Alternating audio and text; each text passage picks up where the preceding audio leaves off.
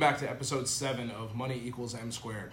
My name is Mike Torello, and I'm here with my co-host, Mike Lucas, and our guest for today's episode, Kevin Flynn from Lincoln Financial Group. Today's episode is called The Value of Social Security, and we're going to go over the benefits that you can receive from Social Security, the most asked questions from our clients, and how you need to plan to effectively help your retirement so that way you know exactly the benefits you can get from Social Security. Kevin joins us today from Lincoln Financial Group. Kevin, thanks a lot for coming on today. Glad to be here. Thanks so much for having me. I appreciate it. Yeah, so like I said, we're going to talk a lot about the value of Social Security. We're going to answer 8 questions that we think most of our clients ask us. And just as a reminder, everything that we go over today is just general advice. It's not specific recommendations for any specific situation or anything like that. But before we get started, Kevin, why don't you tell us a little bit about your background, how you help people plan with Social Security and everything like that? No, I love it, Mike. So I've been in the business for a little over 2 decades, and I travel all over New England doing financial seminars with great individuals like yourself in terms of helping people break down and simplify the complexities within Social Security, which we're going to talk about today, as well as healthcare planning, just really try and go deeper, be intentional with regards to creating and implementing and developing a financial plan. Awesome. So why don't we dive right in? Sure. Like I said, we got 8 questions. We're going to go over a lot of topics. So why don't we start first? What's the current status of Social Security and how does it really affect people? Yeah, it's obviously a hot topic right now, of course, with respect to everything that's been going on. The challenge that a lot of individuals are facing right now is when you follow the baby boomers like we have for many, many decades, demographic trends are really, really threatening the long-term viability of Social Security. When you rewind a bunch of years ago, there used to be about 4 workers for each individual that was paying into Social Security. Now that has come down considerably, right? So what we're finding right now is Congress is looking at some different proposals with regards to trying to make sure Social Security is going to be here for a long period of time. Nothing has yet been set in stone, but some of the things that they're taking a look at is with respect to increasing the wage cap that exists right now. So you may know that individuals who make up to $160,000, that's where they cap out in terms of paying FICA taxes. So the thought is if we increase that or eliminate it altogether or maybe put in another tier later on, that might help. There's also discussion in terms of increasing the full retirement age or maybe delaying the early retirement, increasing payroll taxes. A lot of different stuff is on the table. I passionately believe that something will be done to save Social Security. We just don't know what that will be and what velocity that will be. But if Social Security does nothing, in 2033, it's expected that they're going to get about 80% of their benefits going forward. Great. Kevin, quick question on that. Should people be worried that Social Security is not going to be there? I don't think so, no. I firmly believe something is going to be done along those lines. Again, we don't know what velocity. The individuals that are currently receiving Social Security, I believe they're going to continue to get that for many years to come. It's going to be probably myself, us, maybe our children, so to speak, that might have a different formula, different calculation with how they're going to be receiving their benefits. Makes sense. So one of the things you mentioned is, there's a lot of different things on the table. Yes. So the biggest thing to kind of convey to our clients and people is there's ways to solve this problem. Absolutely. We're not at the point where there's nothing we can do and it's going to go away eventually. We just need some type of change to be able to solve it. Absolutely. Absolutely, yes. Good. Well said. I'll hop into our next question, Mike. Help us understand the formula that they use to calculate that base benefit. Absolutely. So when you take a look at the formula, this is a little bit of a misnomer that's out there where people feel as though Social Security is taking a look at their best 5 or their last 3 along those lines. Trust me when I tell you, gentlemen, it is a much more comprehensive and complex formula than you might otherwise think. So what Social Security does is they take a look at your highest 35 years of earnings to calculate your benefit. And it's important to note that some years that you did not work, they will essentially put a 0 in there as well too. So if you only worked for 25 years, the other 10 years will be reflecting as a 0. All right, so it's your highest 35 years of earnings from the ages of 22 to 62. They add all that up, they index it, and that is the formula with which they use to calculate what's called your PIA, your primary insurance amount, and by definition, that's the monthly benefit that you're able to start collecting at age 62. Great. So one of the ways for our client or prospective client to check on that is to do what? So, great question. So you can go online to ssa.gov to check, your statement along those lines. If you're over age 60, Social Security started to mail you statements on an annual basis. If you're under age 60, you're going to receive it every 5 years. I strongly encourage individuals to log on to ssa.gov. They know exactly who you are, and they're going to ask you some very personal questions along those lines to kind of double check. I've heard sporadic times where the income that is being represented on the statement is not correct, and you can certainly fix that with Social Security, but I would strongly advise looking online at ssa.gov. Yeah, it's funny you mention that. Like, we've had some scenarios where we're helping people plan, and we say, hop on, get us your most recent statement with your full earnings history, and we'll see numbers that just don't line up. Correct. And the process is not very hard to get it corrected, but it's time consuming. Correct. So you don't want to do that 5 minutes before you're ready to retire. Take advantage of it as soon as you find it, because you are going to need some records to be able to correct it yourself. 100%. Absolutely, yes. One of the other questions we have there, though, Kevin, is Social Security won't help you after that formula. Won't help you maximize that. So it's important to do what? So say that again, sorry? So Social Security, if you call them or you work with them, they're not going to help you try to maximize Social Security. No, forgive me. So Social Security is fantastic. They can tell you how much and when, and that is it. They cannot give you advice. So it is absolutely paramount to sit down with a financial planner. Again, be intentional with taking stock of your guaranteed sources of income. Like Social Security, we can talk about some maximization strategies, of course, with respect to what are your guaranteed expenses. And like I mentioned in the beginning, really be intentional on creating a plan with a financial professional. So you're going to gather that information and then take it to someone to analyze it to try to get the best avenue. 100%, yes. So one of the things that I get asked a lot, because obviously you have different windows you can claim your Social Security in. Yes. Is, can you work and collect your Social Security at the same time, and how does that affect your income? Love it. So short answer is yes, you can, with an asterisk. Okay, it depends upon where exactly are you within that retirement timeline continuum, because yes, you can start collecting as early as age 62. If you start collecting benefits and still work prior to the year that you attain full retirement age, there is a limit as to how much you can actually make from an earnings perspective. So prior to the year that you attain full retirement age, the figure's around $21,000, okay? If you make over $21,000, you'll have $1 withheld for every $2 above that limit from your Social Security, okay? The year that you actually attain full retirement age status, so my full retirement age is 67, and let's just say for the sake of the argument, I was born on Halloween, okay? So the year that I turned 67, from January to September, the income threshold actually goes up. For 2023, I can make about $51,000 a year. If I go over that threshold, I'll have $1 withheld for every $3. And that $51,000 is what I can make between January and September. It doesn't include the month that I turn full retirement age, okay?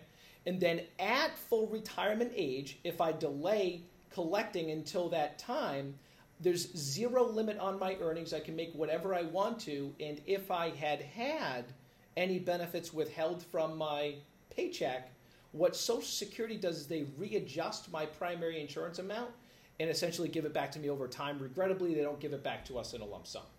Got it. Wow. So basically what you're saying is, so there's ways to be able to work and still collect Social Security. You just got to know those numbers, because if you fly past that limit, you're essentially giving up half of your Social Security, where working with a planner, it may make sense to delay when you claim and actually collect those checks. Exactly right, yes. Great. So on to the next question, Kevin. We all have heard you take Social Security at 62, right? Yes. You can collect it. So everyone should do it at 62 or not? So the next question is, if we file early, how will that impact my number? I love it. So when you take a look back in terms of when people actually file, you're spot on with respect to 62. Funny thing is, 40% of individuals don't consult with someone like yourself. They go direct to Social Security and file at a reduced benefit. Right? 2/3 of individuals don't make it to full retirement age, and very few foster what's called a delayed retirement credit, where Social Security pays you 8% to get on out to age 70. You max out your benefit at age 70. But to answer your question, if I was to file at age 62, let's just say, for the sake of the argument, my monthly benefit at age 67 is, say, $2,000 a month, okay?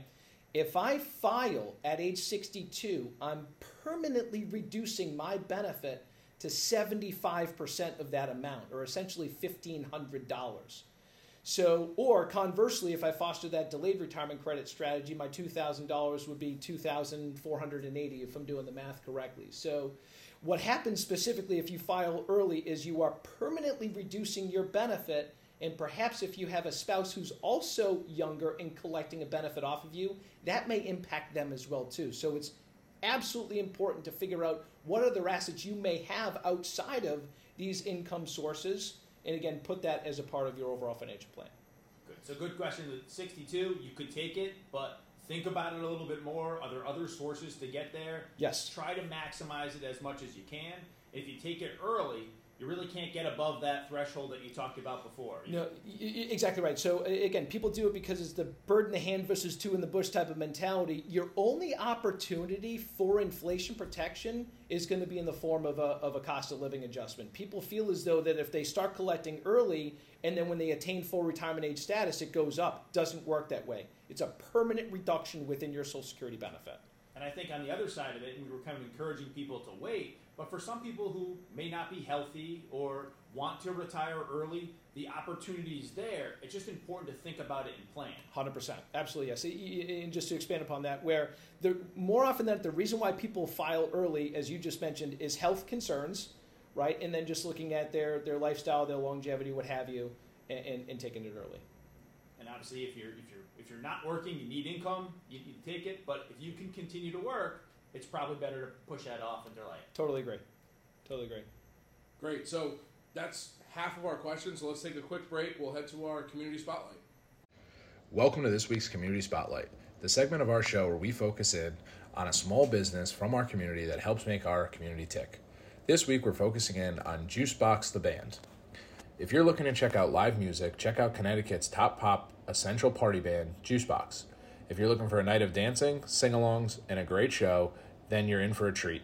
Playing all the hits ranging from Lady Gaga, Usher, Dua Lipa, Bruno Mars, to 90s hip-hop, alternative, 80s, and more. Winner of the Hartford Courant's Best Live Band of 2022. Weddings and private parties are a specialty if you'd like to have a more personal experience. Check them out on Facebook at JuiceboxBandCT and on Instagram at JuiceboxBand for upcoming shows and more info. All right, welcome back. So again, we're here with Kevin Flynn from Lincoln Financial Group going over the value of Social Security. So Kevin, diving back in, tell us a little bit of how spousal benefits work with Social Security. Yeah, love it. So, I think I mentioned in the beginning with respect to going around and doing educational seminars and workshops, et cetera, one of the things I love so much about Social Security is the fact that everybody's got a story, right? It's not coffee, it's my coffee, right? So we could have situations where, my spouse works more than they do. What do we do along those lines, right? So if you have a spouse that is eligible to take a benefit off of somebody else, it works the following. So the marriage needs to be at least in existence for 1 year. So take me and my spouse, Kristen, for example, right? Kristen and I need to be at least married for 1 year, and then I must open up my file.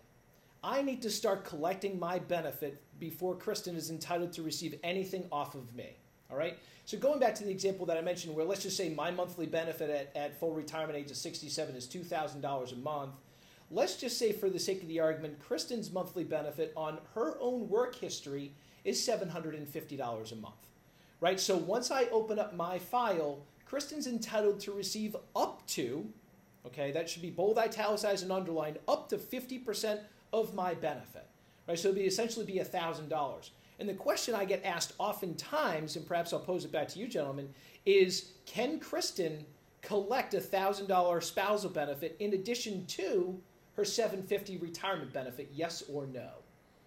Right, she can. Yeah, exactly right. You're spot on. So how Social Security calculates that benefit, it's a combination of benefits, right? So when I open up my file, she's entitled to get the $1,000, but Social Security will pay Kristen on her $750 first and then kick her up to or put an additional $250, to bring her up to the $1,000 spousal benefit with which she's entitled to receive. All right, so got to be married for at least a year. I have to open up my file, and I use an example where both Kristen and I were at full retirement age.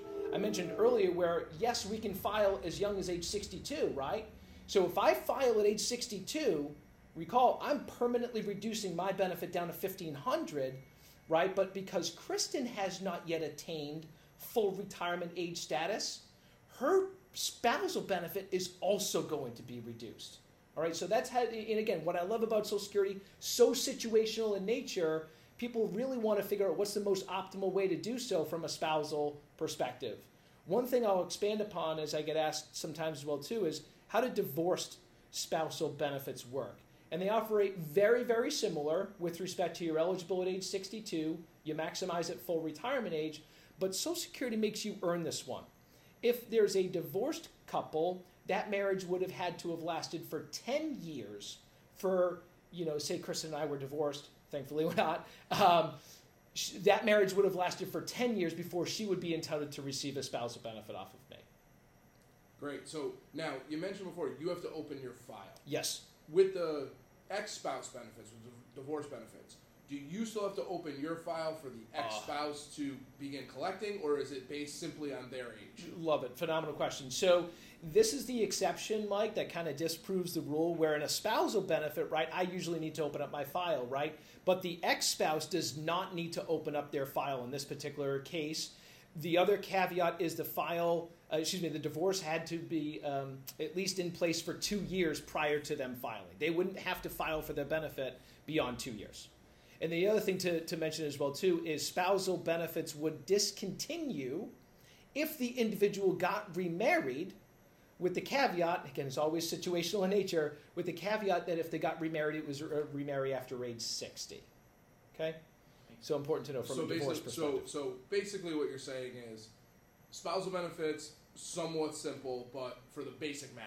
Yes. But it's very situational. Yes. Ex-spousal benefits, a lot of moving parts. Kind of goes back to you need the Social Security plan. Yes. You need to really dive into it. Don't just go to Social Security and say, what can I claim? 100%. Really take a look, because you could be leaving a lot of money on the table. Absolutely yes. Absolutely yes. So I'm going to go backwards, ask another quick question with that, Kevin, if you don't mind. So that spousal benefit, we talked about using that calculator to try to maximize that Social Security. Let's say we paint that picture, both the clients, same age, full retirement. Let's say they wait, all right, and they get that 8% bump up every single year. Is the spousal benefit, are you able to utilize that 8% bump up every year? Love it. Great question. So with respect to doing or fostering that delayed retirement credit strategy, when Kristen files for that spousal benefit, so let me rewind. So say my monthly benefit's $2,000. If I delay until age 70, my monthly benefit would go from $2,000 to round figures about $2,500. When Kristen takes that spousal benefit, it's off of my primary insurance amount, the $2,000. It would not be 50% of the delayed retirement credit, okay? It's just 50% of my primary insurance amount of the $2,000. So great question, by the way. So a lot of clients, they want to defer, hey, I'm going to wait and try to get a higher amount. Yes. But they shouldn't. The maximum they can get is that full primary insurance amount. Exactly. At that point in time. Exactly. There's zero spousal benefit in terms of delaying beyond FRA from a spousal benefit perspective. From an individual, it could make some sense when we talk about widow and survivor type of benefits. So let's say we paint that scenario. You file, can you suspend those benefits and allow that spouse to take the spousal benefit while that individual continues to earn the 8%, that bump up? So great question. You're talking about a filing strategy known as file and suspend, and based on the Bipartisan Budget Act of 2016, actually, believe it or not, they eliminated that from the table along those lines. So it is not able to go ahead and file and suspend benefits any longer. That was a great strategy that a lot of people implemented, perhaps some of your clients, but unfortunately that's no longer on the table. Great. So one other thing I'll expand upon, because I get asked this question in terms of, can I go from a spousal benefit, to your point, up to a retirement benefit? The answer is no. You can go from a retirement benefit. So if Kristen was to go ahead and file at age 66, take her $750, right? And then I go ahead and I delay my benefit out to age 70. So Kristen's taking her $750, I'm delaying at full retirement age, right? When I open up my file, Kristen would then be able to receive a spousal bump up, right? Because now I've opened up my file at that particular time. So again, you can go from a retirement benefit up to a spousal benefit, but you can't go from a spousal benefit up to a retirement benefit. They closed that window a little bit ago. Good. That's good information. Good loophole to close. Yes. On to our next one. Let's talk a little bit about survivor benefits. How does that work, Kevin? Yeah, really good question. So I was starting to allude to that. I believe this is probably one of the biggest hidden gems within Social Security. And the mindset here is to try and have the higher wage earner, in my family it just happens to be myself, have the higher wage earner delay taking benefits, as we were just talking about, out to age 70, because as a widow or as a survivor benefit, Kristen is entitled to step up to my primary insurance amount, including those delayed retirement credits earned. So we just talked about where Kristen's unable to get the spousal benefit off of that 8% credit, but she's able to receive it as a widow benefit. So play that on out, right? So I'm collecting now my $2,640. Kristen's now taking her $1,000, right? Let's just say, right, so she's getting her 50%. Something happens to me. Okay, Kristen surrenders her $1,000 spousal benefit and then steps up to that $2,480 benefit. So it can be very, very meaningful for her from a planning perspective, as you all do every single day.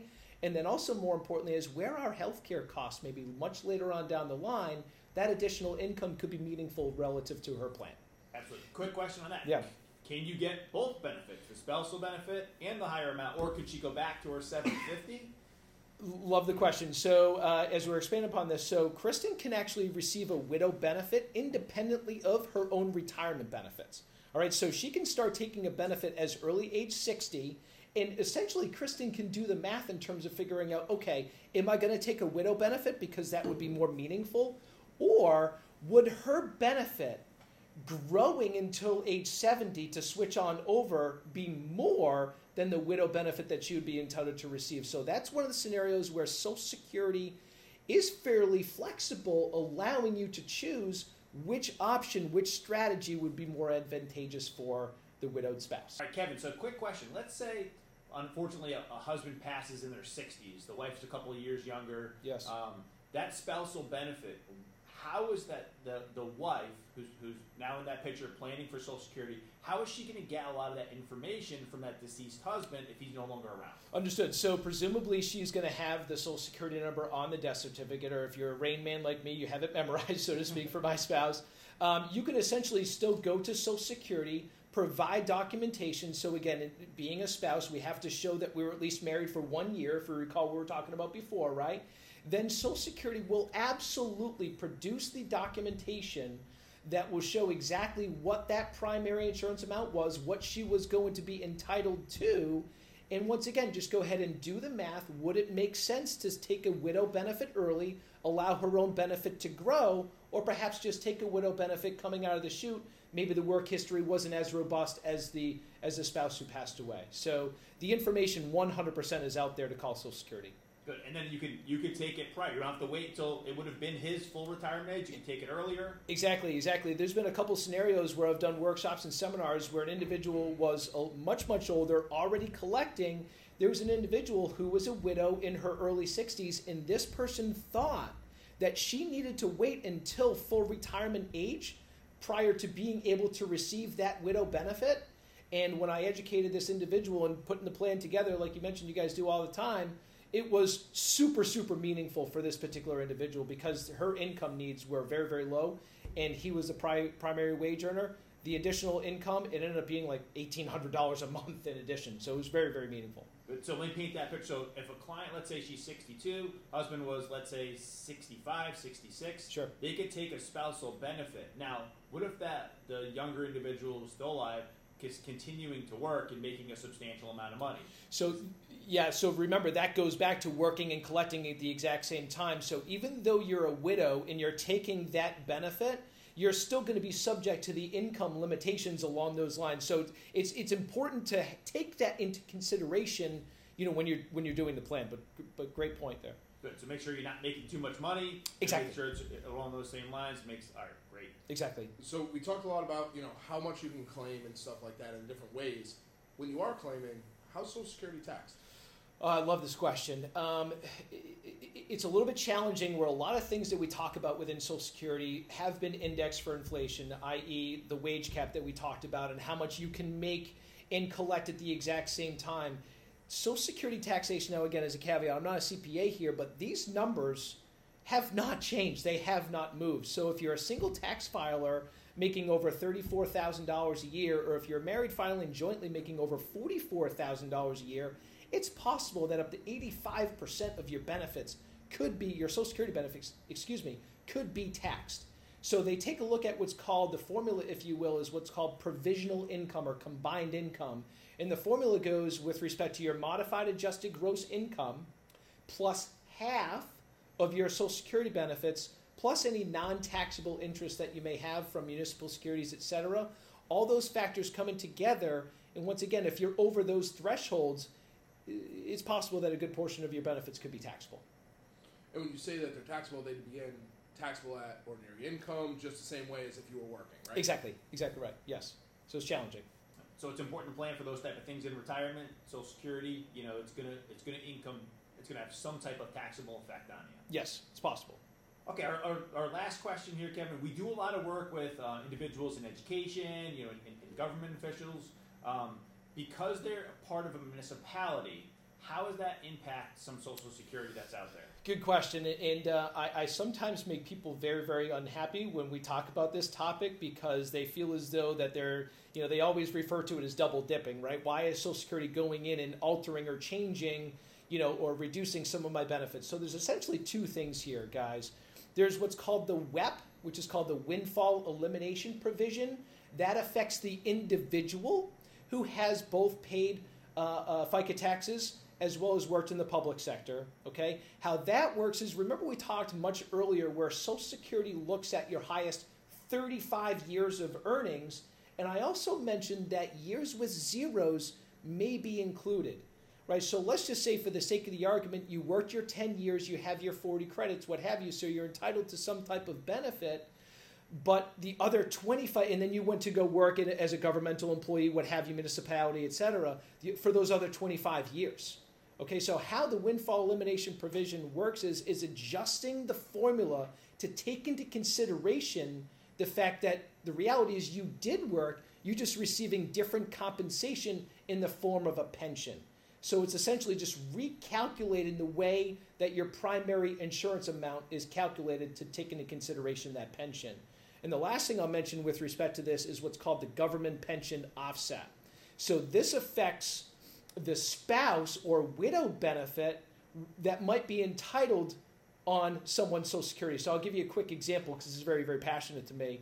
So my father was a letter carrier for the city of Newton for 35 years. Let's just say for the sake of the argument, his monthly pension from the city of Newton was like $2,100 a month, okay? My mother's Social Security, round figures say, is $2,000. So this is talking about what adjustments may take place on my father's benefit, my father's Social Security benefit, or his pension, relative to what he could get from Social Security. And the government pension offset is reduced by 2/3. So make the math simple. If my father goes and collects a Social Security benefit off of my mother, right, he'd be entitled to receive $1,000, right, half of her benefit. But 2/3 of my father's pension is $1,400. Because 2/3 of his pension is more than what he'd be entitled to receive, there's zero spousal benefit that my father could collect off of my mother's work history. Play that out one step further as a widow benefit, right? My mother's benefit, of $2,000 would then become my father's benefit. Well, minus the 2/3 government pension offset of $1,400. As a widow or survivor benefit, my father would only be able to collect $600. All right, so it's kind of twofold there to answer to your question. It's the individual who has both work history, public and private, is potentially a spouse that would be entitled to receive a spousal and a survivor benefit. Perfect. So it's important to plan those type of things and not to take away from the government pension or No. municipality pension, because those are great products for growth. It's just they're treated a little bit differently. 100%. Yes. Well said. So, Kevin, I think you answered some great questions for us today. We really appreciate you coming on and answering these questions. Just to kind of recap some of the most important things, I think one of the things you said it over and over again, a lot of these adjustments, a lot of these calculations can really benefit you through effective planning. And I think, for us, that's our big takeaway is, we're working with clients every day to adjust the financial plan. The section on Social Security can't be overlooked. It's not as simple as take the number right off of the statement. Absolutely right. Again, I mentioned this before. Social Security is fantastic. They can tell you how much and when, and that's it. They're not going to go, deep with you with respect to doing that financial plan. Again, take stock of all of your guaranteed sources of income. Social Security, for all intents and purposes, we have one bite at this apple, right, to get it right. And we want to make certain that through proper planning, we make a very, very informed decision. And whether you file at 62, 66, 67, or 70, I'm okay with that. I just hope that today's topics give you a little bit more insight in terms of what you might be leaving on the table, perhaps for yourself, but also for a spouse that might be able to collect on you as well, too. So 100% agree, proper planning is crucial and vital. Awesome. So, Kevin, like I said, thank you again. If anyone has any other questions, make sure you reach out to us. We can get in touch with Kevin. We can follow up. Follow up with us online. You can get on our website, lltwm.com, or you can connect with us on Instagram at Team LLT. And this wraps up episode 7 of Money Equals M Squared. Thanks. Thank you. The views and opinions expressed in this episode are not necessarily the views and opinions of Cetera Investment Services. Any recommendations mentioned in this episode are meant for educational purposes only and should not be construed as advice or personal recommendations. Always consult your financial advisor, tax advisor, or attorney for details related to your specific risks, goals, and objectives. Investments have risk and can lose value. They are not FDIC insured. The situations presented are hypothetical to illustrate key topics and should not be construed as actual client situations or experiences. Lagos, Lucas & Torello Wealth Management operates under Cetera Investors and is responsible for the production of this show. All views and opinions are solely that of Lagos, Lucas & Torello Wealth Management. You should always obtain a prospectus when available prior to investing to know your risks, costs, and fees associated with the investment. The advice and strategies presented today are general in nature and should not be used in your planning until you consult with your attorney and CPA on your specific situation. A diversified portfolio does not assure a profit or protect against loss in a declining market. Asset allocation is an investment strategy that will not guarantee a profit or protect you from loss. Cetera Investors is a marketing name of Cetera Investment Services. Securities and insurance offered through Cetera Investment Services, LLC, member FINRA SIPC. Advisory services offered through Cetera Investment Advisors, LLC. Cetera is under separate ownership from any other named entity. 127 Washington Avenue, 2nd floor west, North Haven, Connecticut, 06473. Phone number 203-239-4545.